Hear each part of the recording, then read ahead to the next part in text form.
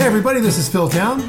This is Danielle Town. And welcome to the Invested Podcast, where we're going to be talking for the next few minutes about how reasons why you should get invested in your financial life, meaning you take over control of your money instead of giving over control to fund managers, exchange traded funds, advisors who do it for you. We're going to make an argument here that first, you really need to do this for a multiple of reasons, including moral reasons, and second, for financial reasons, because you'll do far better, we believe, on your own. And third, because it's not rocket science and you can do it, and we're going to show you the ways to do it. There we go. Wow. That was a good little summary, Dad. Thank you. Yeah, we talk about how thinking about your money and handling your money yourself creates a more invested person in the world. And I know that's what I'm looking for. I mean, I would much rather hand my money over to somebody else, let's be honest. But I also would much rather never brush my teeth again. And I have to do that. So and in general, just for everybody who's jumping into the 60th some podcast here and you're just climbing in to the latest podcast and hoping you can figure out what we're doing. Let me just introduce ourselves real briefly. I'm a guy that's been investing basically family money for the last 30 years, 35 now. 35 years. Oh, you're not that old, Dad. Don't worry. Let's say 31 years. Okay. And, 29 years. And I wrote a book about it, about this process that I learned from my teacher, who learned from Warren Buffett, Charlie Munger, this group of value investors that were taught by Ben Graham. So we're in this family of investors that people call value investors, and we're explaining how we invest within that paradigm. And I wrote a couple of books about it, and I've spoken about it around the country many, many times. And Danielle, I'll let you introduce yourself briefly. So I am your daughter. Yes. And that is the genesis of this podcast. I'm an attorney, and I work with emerging companies and venture capital, and I have generally no interest in the financial world beyond that. And I love working with small entrepreneurial private companies, and have never worked with public companies whatsoever. But I realized at some point I kind of should figure out what on earth I'm doing with my money. And I said to you, Dad, what on earth should I do with my money? And you said you should invest it yourself. And I said, no, I don't want to do that.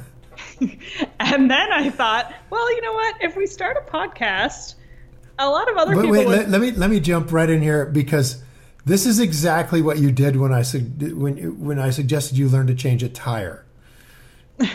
And you've forgotten. And then when along comes a flat tire, and now you wish you had learned, and you basically call me up and go, Dad, why didn't you teach me to change my tire? And I didn't. No, I tried. That has never happened. What happened is that I paid for AAA, and I called AAA. Yeah, then you asked me why you didn't. Okay, so go on. Unfortunately, the analogy here would be getting a financial advisor, which is not the same as AAA and costs way more than AAA costs, so it's actually not a great analogy. But I said to myself, if we actually had a podcast that we were going to put up every week, it would force me to keep up with this conversation, because I knew that I would start it with you and then I would stop. And so I figured if we had some good peer pressure, some peer pressure from the outside forcing us to continue, we would. And it worked. We do have good peer pressure from the outside. We do. And it does force us to keep discussing this every week. And now, over a year, congratulations, Dad. We've done way more than a year's worth of podcasts, actually. And here we are. We have so much to talk about. It's no longer an issue. I get excited to talk about it every week, frankly, and I'm getting more interested as we go, and I'm getting more invested in the world. Brilliant. And what we're finding is that something that started as a very simple thing remains in one way a simple thing, and then sort of unpacking it becomes it's almost a lifetime process. In a sense, I think every investor, including Warren Buffett, continues to learn and continues to read. And Charlie Munger, his partner, said that the thing that we all have in common is that we all read a lot, and that means you continue to grow, you continue to learn. And that's why I love Danielle's idea, which she taught me, that this is a bit like a yoga practice. It's a bit like something, you seek perfection, and you will never arrive there. But it is the journey that you're actually after, not the goal. So it's a beautiful thing. That's a great way to say it. And I love it. I love the idea that I've been in a practice for 30 years I didn't know I was in. Not a practice like a law practice or something. It's a practice like yoga, like something you seek perfection, and you're going to be short of perfection, but in the process you accomplish some amazing things in your life with yoga. Right? You become more physically fit. You become much more flexible and less injury prone. In some ways, you become stronger spiritually. You become stronger as a disciplined person, not to mention any of the sort of esoteric sides of yoga. And that's a little bit like what's going on here, except this is way better because because you're never going to get rich practicing yoga, but you can get rich practicing what we call Rule 1 style investing or sort of deep value investing. So, by the way, I've been thinking about that term, and I think I like the term deep value investing. Cool. Because it indicates a difference from the value. So this is what we've discussed a number of times for people who are new, is that value investing in the old 1930s sense was, correct me when I'm wrong here, was buying several hundred stocks at a given time and hoping that were in some way undervalued, right? And hoping that some percentage of those would go up. And not looking at all at the company's management or intrinsic business or really anything to do. It was just like price versus value. Is that right? No.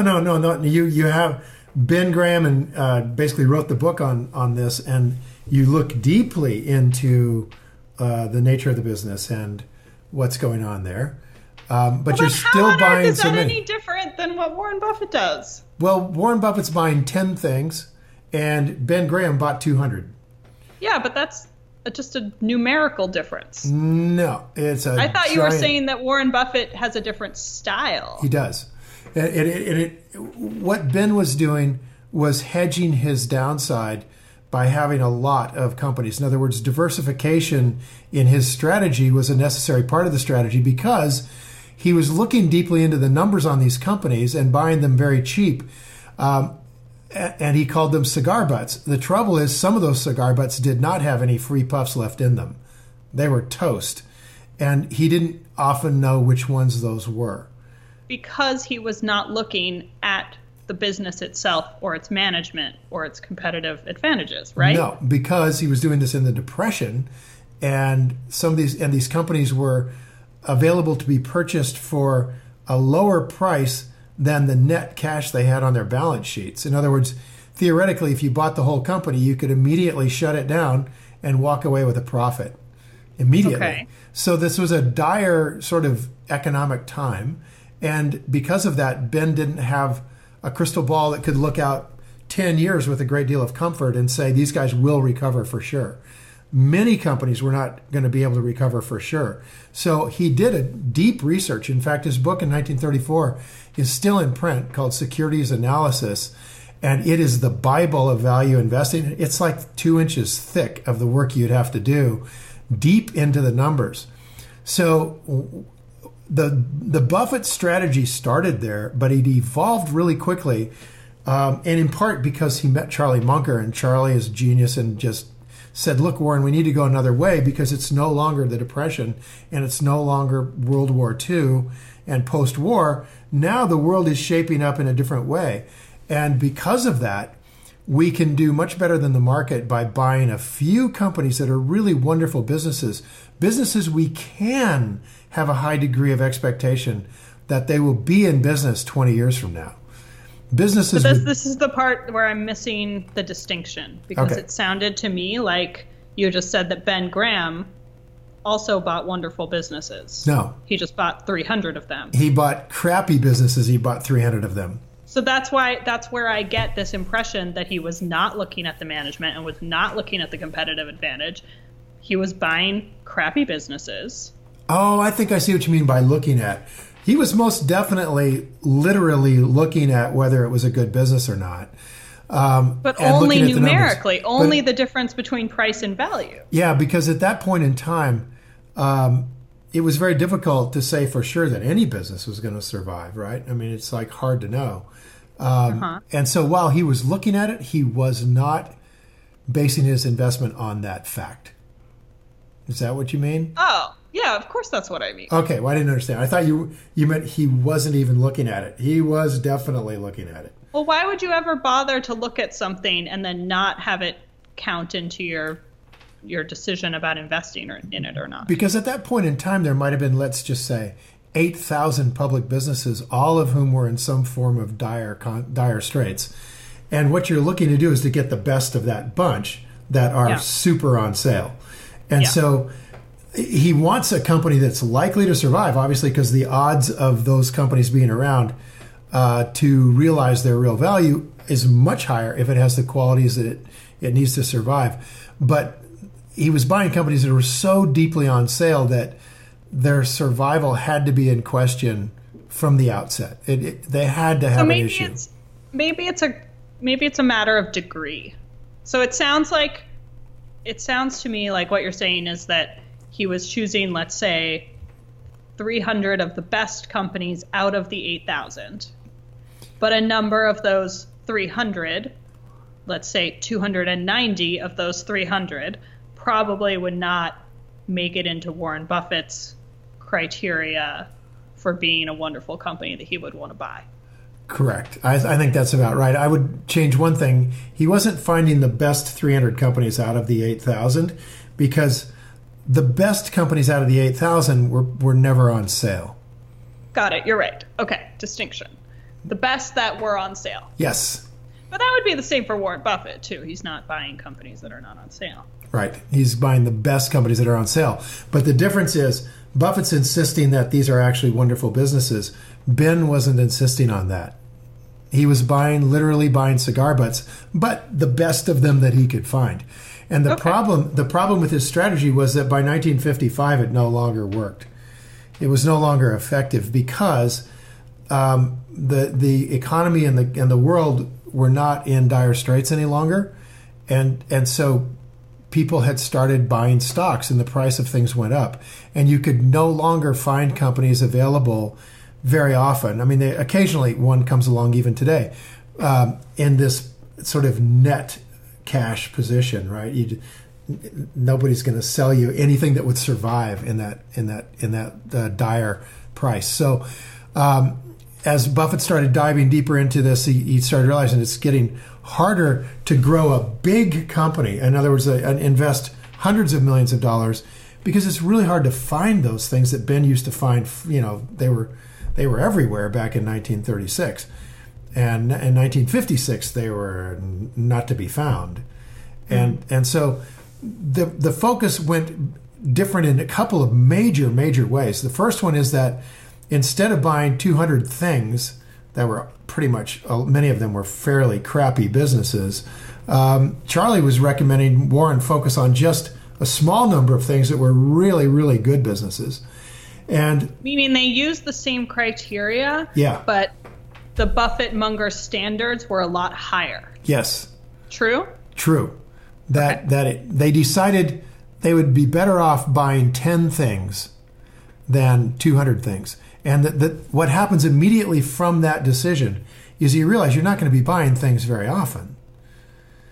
Mm-hmm. So you can't see. Ben would buy them and roll them out in 6 months or a year. He'd sell them off, or they'd go broke, whatever. So he wasn't holding on to much for very long.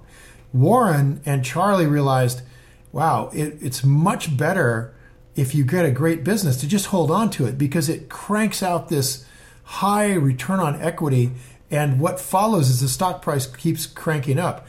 And Charlie once said that, you take out the 15 top investments that they ever made, and they end up with just a middle of the road rate of return.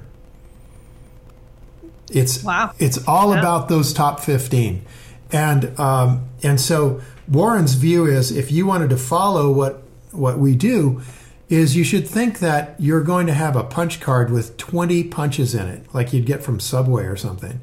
And that's all you get. You get 20 punches for your whole life. You get to click a hole in 20 spots on that card, and then you're done buying stocks.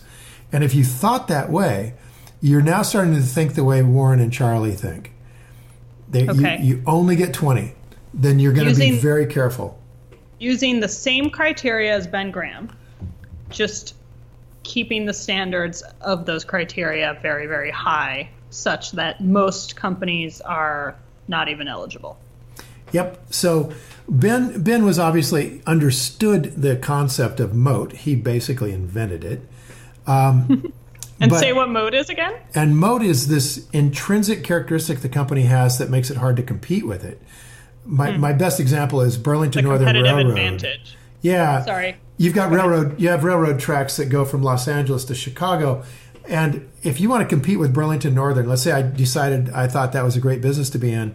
I wanted to challenge them for their near monopoly on China shipping containers going to Chicago on their trains. What I would have to do is get new tracks. So I would have to go to Long Beach, and I would have to buy the right-of-way to put railroad tracks in from there to Chicago. From Long Beach, I've got to go through Los Angeles, out through San Bernardino, out across the desert from the protected toads. I mean, can you imagine the nightmare? I got to go through BLM land that's with can you even imagine the nightmare? That it's such a huge intrinsic characteristic of Burlington Northern that no one even thinks about doing it. You might as well just pay up and buy all of Burlington Northern than to even think about doing that. And so that's a really intense example of something intrinsic to the company. It's baked into the company's very being that protects it, and that's what we really want in our companies that we're going to buy. We love that. So Graham was looking for companies that had that, but probably didn't find many. Right. There were the companies he was finding didn't often have that, so he would buy many companies. Okay. Right. So Warren and Charlie said, "Hey man, we can find these now, but we have to be way more patient." So the vast majority of value investors cannot afford that sort of patience. Their clients won't stick around. It. So they're buying. It's also a question of, what do you call that? Time horizon. Time. Yeah. How much time you have. How much time you have to deliver performance. Yeah, you have your compounded rate of return over a short period of time. And fund managers, almost without exception, are judged on a very short period of time by the pension funds that are putting money into these guys that are managing billions of dollars. Those pension fund managers need to see a result in a short time, a quarter, 2 quarters, 3 quarters. Don't be giving me worse than the market over 3 or 4 quarters, because I'll fire you and I'll move my money to somebody that's more consistently at the market or above.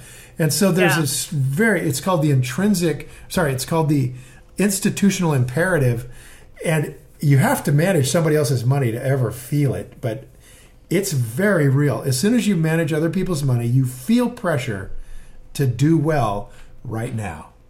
Or the opposite. You put your money with somebody else and you're like, you better do well. Are you doing well? How are you doing? There you go. So you didn't do well last time. Wait a second, you didn't do well 2 quarters in a row. Wait a second, you didn't do well 3 quarters in a row. I'm out of here. Not good. Yeah, exactly. I'm out of here. And so you have to be in control of your capital to exercise this remarkable, effective, and simple investing strategy that Buffett and Munger dreamed up back in the late 1950s, and which has resulted in an outperformance of the stock market that's just simply astonishing by virtually all of the people who practice this that Buffett has identified. I mean, the rates of return are astonishing, Danielle. They go like from 18% is on the lowish side to 34% on the highish side. And that range, I mean, considering that the stock market's, including dividends, is like 9%, historically 7% actually over all of this long time. Getting 18 to 20 to 36 or 34 is just what that does to you is it takes $10,000 that would have become $300,000, it makes it into 60 million or 70 million or 100 million. It's just such an exponentially higher rate of return over a long period of time that it's astonishing, right? Yeah. But if you can... Go ahead. Well, one last thing, and that is that if you can control your capital as an individual investor, you are in the envious position of these very rare fund managers like Warren Buffett and Charlie Munger, David Einhorn, Alan Meacham, a handful of people, really, literally, I think I could count them on fingers and toes, who have so much control of their capital that they can implement these incredible strategies. Because you have to be able to sit in cash for a couple of years and do nothing. You have to be able to. Nothing else will get you to these kinds of returns except the willingness to do nothing for a long period of time and wait patiently for what Ben Graham called the inevitable market fluctuation that's going to put this stuff on sale. And that's what we do. It's that simple, but that's hard for the professionals. It's hard for everyone. Okay, fair enough. It is hard when you have made the decision, as some people listening to this have, to manage your own money. And you've done your homework and you've found your companies that you like, and you have to sit there and wait for the prices to get to the point where you're willing to buy it. That is very difficult. It's not difficult except for, I think really it's just the way people are thinking because they're brand new to this. And they kind of want proof that they're not on some futile, wild goose chase that's going to result in nothing. And, I've been doing this for 30 years, and I can tell you it is emphatically the only way to do it. And it's really not hard once you've gotten on to the idea that it works. But you need to go through a few cycles where the market's gone up and then crashed, and then you've picked up companies that you like at that bottom point, and you get to see how quickly they start to make money for you. You guys haven't been in that market for the last years and years while we've been even teaching this. It's been in this helium stock market driven by Federal Reserve policy virtually around the world to inflate, And so we have, and part of it's being driven by the fact that first world companies are moving a lot of their labor costs to third world countries, and we're seeing an oppressive deflation in first world companies that isn't backed up with consumption, right? You deflate everything, you start to have low consumption because people aren't making money. And so hopefully that's going to change in the future if we can get a different set of policies that will start to provide some support for wage rises. We're going to see the economy take off. But until that happens, we're going to be stagnating, and the Federal Reserve will continue to flood the world with money in order to get us out of this. I think as we're learning this, you need some proof to build your confidence. You need some experience to build your confidence. And when you've done the work but have not seen the results because you're following what you're supposed to do and waiting to buy until it's the right moment, until it's the right price, it's really, it's just frustrating. So I think you're exactly right. Like, one, you're not building the confidence that comes from experience by doing nothing. And two, it's just like you have the energy going, like you've spent time out of your life to do this. You've got that energy, and then the energy has nowhere to go. I think it's both of those things that make it, for me, this is something I find extremely difficult. Like, I feel really jittery about it. I feel like I'm just sort of sitting here, like, shaking my leg and needing to, like, do some yoga to calm down because you're ready to go. Like, you're at the starting line and you want to press the gas pedal and take your foot off the brake. And you're at that moment where you're just waiting for it. Yep. It's hard. It's really like, I'm not a patient person. And so I think maybe I find it more difficult than other people, but it's really, really hard to just settle down and feel like you're just letting time pass and doing nothing. I find that really difficult. Well, I'm not going to change the focus of our discussions as we go forward, but I will say that that there are ways of doing trading that with a small amount of capital, or if you're starting with a very small amount of capital, then you might as well do it with all your capital. There are ways of doing trading that can be very active and very fun and have a high, really nicely high return that we do use and we do teach. But I don't want to make that the focus of the podcast because we're so far from a complete, total grasp of this concept of investing. I don't want to give ourselves a way out here to start discussing something else. I want to stay stuck in this discipline and this practice because this is a practice. You must be able to sit quietly. Yes, that is a really good way to say it. Right? That is true. And I know that you've mentioned these ways of trading to me, and I frankly just kind of avoid it because I feel like it will distract me a little bit from learning the basics, and that's what I'm really focused on. But maybe you tell people where they can find out more about this trading stuff. So just real briefly, we do a class for 3 days, and everyone listening to this podcast who wants to come to it can come for free. It's something we used to charge $3,000 or $4,000 for, really worldwide, and now we give you guys a freebie to come and learn, so that you can see that we can teach you and that you can learn this stuff. And in that class, we do dive into cash flow strategies using some tools that we have, and they're very effective, and they are based on this style of investing, and all of the things you're learning in this podcast are fundamental to doing those trades properly. But it's more active, and it's very, very cool because a lot of people come to this class who don't have any money and are, $1,000, $2,000, and they're trying to figure out how to get it all going. And one of the great books that you guys can read about this stuff was written by Mohnish Pabrai, that I think we've talked about before, called Dhandho Investing. But the essence of Dhandho Investing is a story about the Patel family who came to America and risked all of their capital, which was not much. And it is the fact that it is not much capital to risk that allows you to do it. It allows you to take risk with capital. And what they learned is to take a risk where your downside is very low, but your upside is very high. And this is what Mohnish preaches. This is what the Patel family has used to become wealthy around the world. And this is what we do when we end the class. By the end of the third day, you'll have moved into these strategies. But emphatically, I don't want to get us over into that in this podcast because it absolutely pulls the cork from the tub, right? I'm trying to fill this tub with knowledge, and those strategies send you off on a tangent. So I want to stick with it here, I do too. And just quickly tell people where they can go to find out about the workshop. So you go to, where do you go? You go to... Oh, stop it! investedpodcast.com, yes. And there's a button that says something. I forget what. One of these days, you'll remember what our website is. I know. Not my strong point. But go there and hit that button. It'll take you into information about coming to the course. The courses are filled up, a couple of months ahead. And because people are coming from around the world having read Rule Number 1 and Payback Time, they're coming, and because of this podcast, people are coming in from St. Petersburg. We just finished one last weekend. Danielle, we had people from St. Petersburg in Russia, from Really? Shanghai in China, Wow. from Chile, down in Santiago, Wow. from Sao Paulo, Brazil.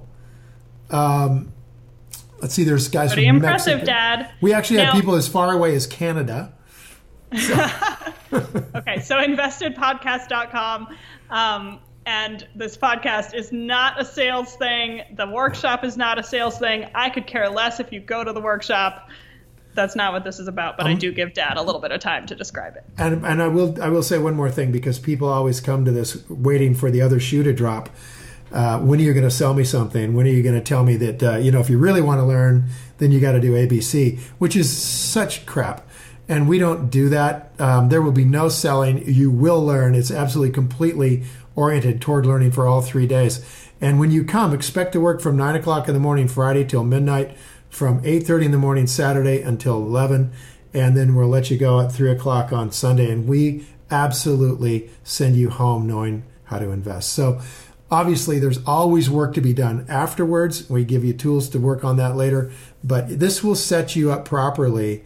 If you like this podcast, we pack this workshop and take you deep, because there's a lot we can't do on the podcast, right? We don't have our computers in front of you. You don't have a computer. You don't have like we bring in 30 students who have been working with us for like 4 or 5 years who are there as volunteers who will be working with you in small groups during breakouts. So it's really fun and it's really packed and I love doing it once a month and Danielle's telling me to shut up. So, okay, good. I was not. Yes, you were. But I do think everybody understands what you the workshop is. You started to do the eye roll. You started to do the eye roll. Only a tiny bit. All right. So listen, I think we really have gone into some good information today, and we like sometimes to be kind of general about investing because you got to keep your eye on the forest, right? We sometimes get down into the trees. We get down into the trees a lot in this podcast. Yeah, and we have a couple trees to talk about today still. Are we still going to talk about trees? Yeah. What time? Here's my tree, first of all. We mentioned last time that you mentioned last time that there was this company, CF Industries, that recently was stopped from leaving the U.S. When they wanted to move the company overseas. Right. So I looked it up. I promised everyone I would look it up. I looked it up. I just want to clarify. I don't think you were actually wrong. What you said was that they were stopped. I just want to be clear that in a legal sense, they were not stopped. Because when you said that, I thought, oh, that sounds like an antitrust case or something where like the Justice Department would literally stop a merger for the public interest. And that's not what's happened here. What happened here is that the Treasury Department released new regulations which changed, they would have had to change the structure of the merger. And therefore they decided to not merge. So they were not actually stopped by the government. It's a legal point. It's a legal point. Now you're going to roll your eyes at me. I'm seriously doing an eye roll here because what the government did, the very reason for this transfer of headquarters out of the United States into Netherlands was to avoid the onerous taxation in the United States. And this company could, by moving out to another country, be taxed by that country's rules, which are far to the advantage of the corporations compared to America. And what the Treasury Department did without any vote by the people of the United States or the Congress was to simply make a rule that eliminated that form of merger, and therefore the other forms would not give you the tax break that you were looking for. So they're trying to basically keep corporations here for tax purposes so that they don't have to change our tax laws. America's corporations are the most heavily taxed corporations in the world. And we have to compete in the world. And so what our corporations do is start sending jobs overseas. They start to take advantage of NAFTA and TPP to send factories over into foreign nations where they can bring back the goods without tariff and get around the problem that they're having with the tax law and be as profitable as their foreign competitors. Which is their entire job and reason for existence. I have no problem with any of that. I do. I have huge problems with it. I don't like it. Well, yes, none of us like it. They should all stay in America. The end, yay. But that's just not reality. Companies have to be competitive with each other, and as long as they can move, they will. And what's happened here is called an inversion, which is they want to stay an American company, but have their headquarters overseas. And that's why people have a problem with it. And that's why Obama has a problem with it. Because if they were going to go actually be a Dutch corporation and have everything in the Netherlands, fine, the U.S. can do nothing about that. But this was about keeping an American subsidiary, but changing the headquarters to another country and thereby being taxed by the other country. So that's where people talk about loopholes. I don't really think that's a technical loophole, but that's what people mean. Well, I'll tell you, I think that I have a different view of a corporate responsibility. I'm gonna look to John Mackey for my guru. Well, this is a one. whole separate discussion, though. But it's all about what we're just talking about if these corporations are trying to duck onerous tax laws by chopping wages. Our middle class suffers dramatically, and because our middle class isn't consuming, the Federal Reserve starts to manipulate our currency and our market. You're getting into, though, a public policy argument, which is entirely separate from the actual legal terms under which companies operate. Okay, fair enough. And using the exact legal terms under which companies operate They have to do everything they can in order to maximize their profit. That is their job. Now, whether or not... Yes, it is. Trust me. No. Yes, it is. No. Yes. Zip it. Zip it. No. Now, whether or not they should consider other stakeholders in addition to profit maximization is a separate argument. And yet, the statement still stands that it is their entire job to maximize profit as the very basis of corporate policy. If they choose to do other things as well, I think that's fantastic, and I'm personally making my investment decisions around that. Did you learn that at NYU Law School? Oh, please. NYU Law School. What is that supposed to mean? Like an incredibly liberal, the Constitution is a living document law school. Everything I just said is the most conservative thing you're going to hear from any lawyer ever. Oh my gosh, maybe so, but it's so dangerous. And because when you say that, people believe it who run companies, and then they repeat it to their boards, and the boards operate as if that is true. And that's why they do the horrible crap that they do, because they come to believe it. I don't know what to tell you, Dad. That's because my point is so well taken. That is not true. No.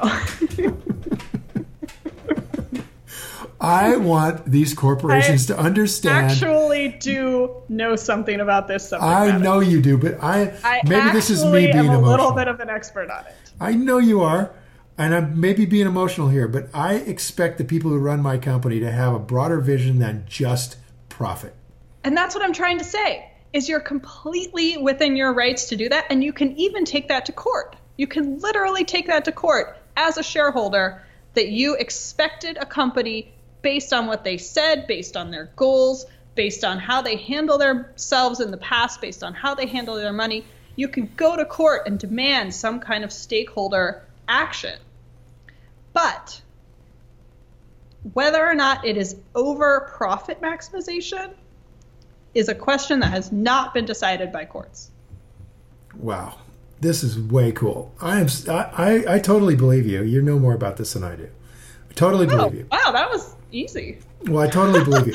And I will add one more thing, and that is that John Mackey, who basically has been pitching this idea of conscious capitalism, that it is in the nature, you must use morality to be a capitalist, or the capitalism system will fail. I completely agree. And and John's point is, and it's self-serving to do so. That it's perfectly self-serving. That corporations act properly, it makes corporations stronger to do so. Precisely. He's got a lot of proof in his book out there that corporations that have acted in this manner have actually improved their profitability dramatically. So Absolutely. These may not be exclusive arguments, I guess. They are 100% non-exclusive. Yeah. No, I maybe I didn't make that point very well. They are not exclusive. It's kind of like with the merger thing that we were saying, the inversion of CS Industries. Like, there's a difference between the literal legal tenets under which companies operate and how they really should operate for their best interest. How they really should operate for their best interest is by following stakeholder interest, by being very clear about conscious capitalism and what they want to do consciously in the world, and by making that an integral part of their business plan and their business model, and thereby maximizing profit better than a company that does the exact same business without any of those things. Not to mention, they will get my money if they're a great company when they go on sale. And I think that's wonderful. And so I think bringing morality into it in a way that matches up with what you were just saying about the fundamental purpose of a corporation, that works for me. I can get together on those two ideas. Yeah, I think it's actually really important, and I think it's a really cool thing from a legal perspective how much the conscious capitalism idea has shown up in the last 10 years, really, and in such a short amount of time has changed everything in the business world. I mean, there are now cases about profit maximization. This is a major thing. And it's really, really interesting, and it's really changing the way companies operate. And I think it's fantastic. And I think as investors, it's our responsibility to support that. I mean, you say every now and then, vote your values with your money. And I think that's what we all need to do. I think so too, which brings us full circle, and we'll wrap up. And that is that we want to vote our values with our money, but we want to also have high rates of return and be able to retire comfortably in our lives and have low risk investments in our portfolios. And that all requires an education on what's a wonderful business and whether it's on sale. And that's why we spend so much time on this. But ultimately, we would love to change the world. I mean, this podcast is about a revolution of investing strategy where your values get voted, not ignored, and that's how we change the world. I'm excited by that. I think we are moving it in that direction. I really, really like that about what we're doing here. I do too. I love it. Well, I'm just going to say that none of this is legal advice at all. You should talk to your own attorney. I don't know your situation. If you are starting a company, if you're running your own company, don't listen to me. I am not your attorney, and everything I might have just said might be totally wrong. You know? That's very, very well said. And we should add another disclaimer for all the stocks and ideas and the thoughts and all that. This is for education and entertainment only, and, heavy on the entertainment side. So don't go out there. We hope. So don't go out there and just start buying stuff because you heard it on here. You have to do your homework. And this is what this is all about, is teaching you how the best investors do that kind of homework in the world. So ultimately, you will feel comfortable to both vote your values and create a portfolio for yourself that is going to give you a great retirement. So with that, I think we're all done today. What do you think? Yeah, thanks everybody. Yep. We're going to get into wrapping up valuation soon. Soon enough. I'm excited. That's kind of a joke here at the podcast, what Danielle just said there. We tend to drift a little bit sometimes. Keep saying that. All right, so until next week, time to go play. See ya. Thanks, everybody. Bye. Hey, thanks for listening to Invested, the Rule One podcast. If you like this episode, you can always get our show notes and more details and links to the resources we discussed at investedpodcast.com. Also, as long as you're online, head on over to investedpodcast.com/workshop for details on an upcoming 3-day live workshop that I'm hosting. All you got to do is enter the special podcast code STOCKPILE, that's STOCKPILE, STOCKPILE, into the application form, and you guys can attend for free. So everything discussed on this show is either my opinion or it's Danielle's opinion, and it is not to be taken as investment advice because I am not your investment advisor, nor have I considered your personal situation as your fiduciary. This podcast is for your entertainment and education only, and I really do hope you've enjoyed it. So until next week, it's time to go play. See ya.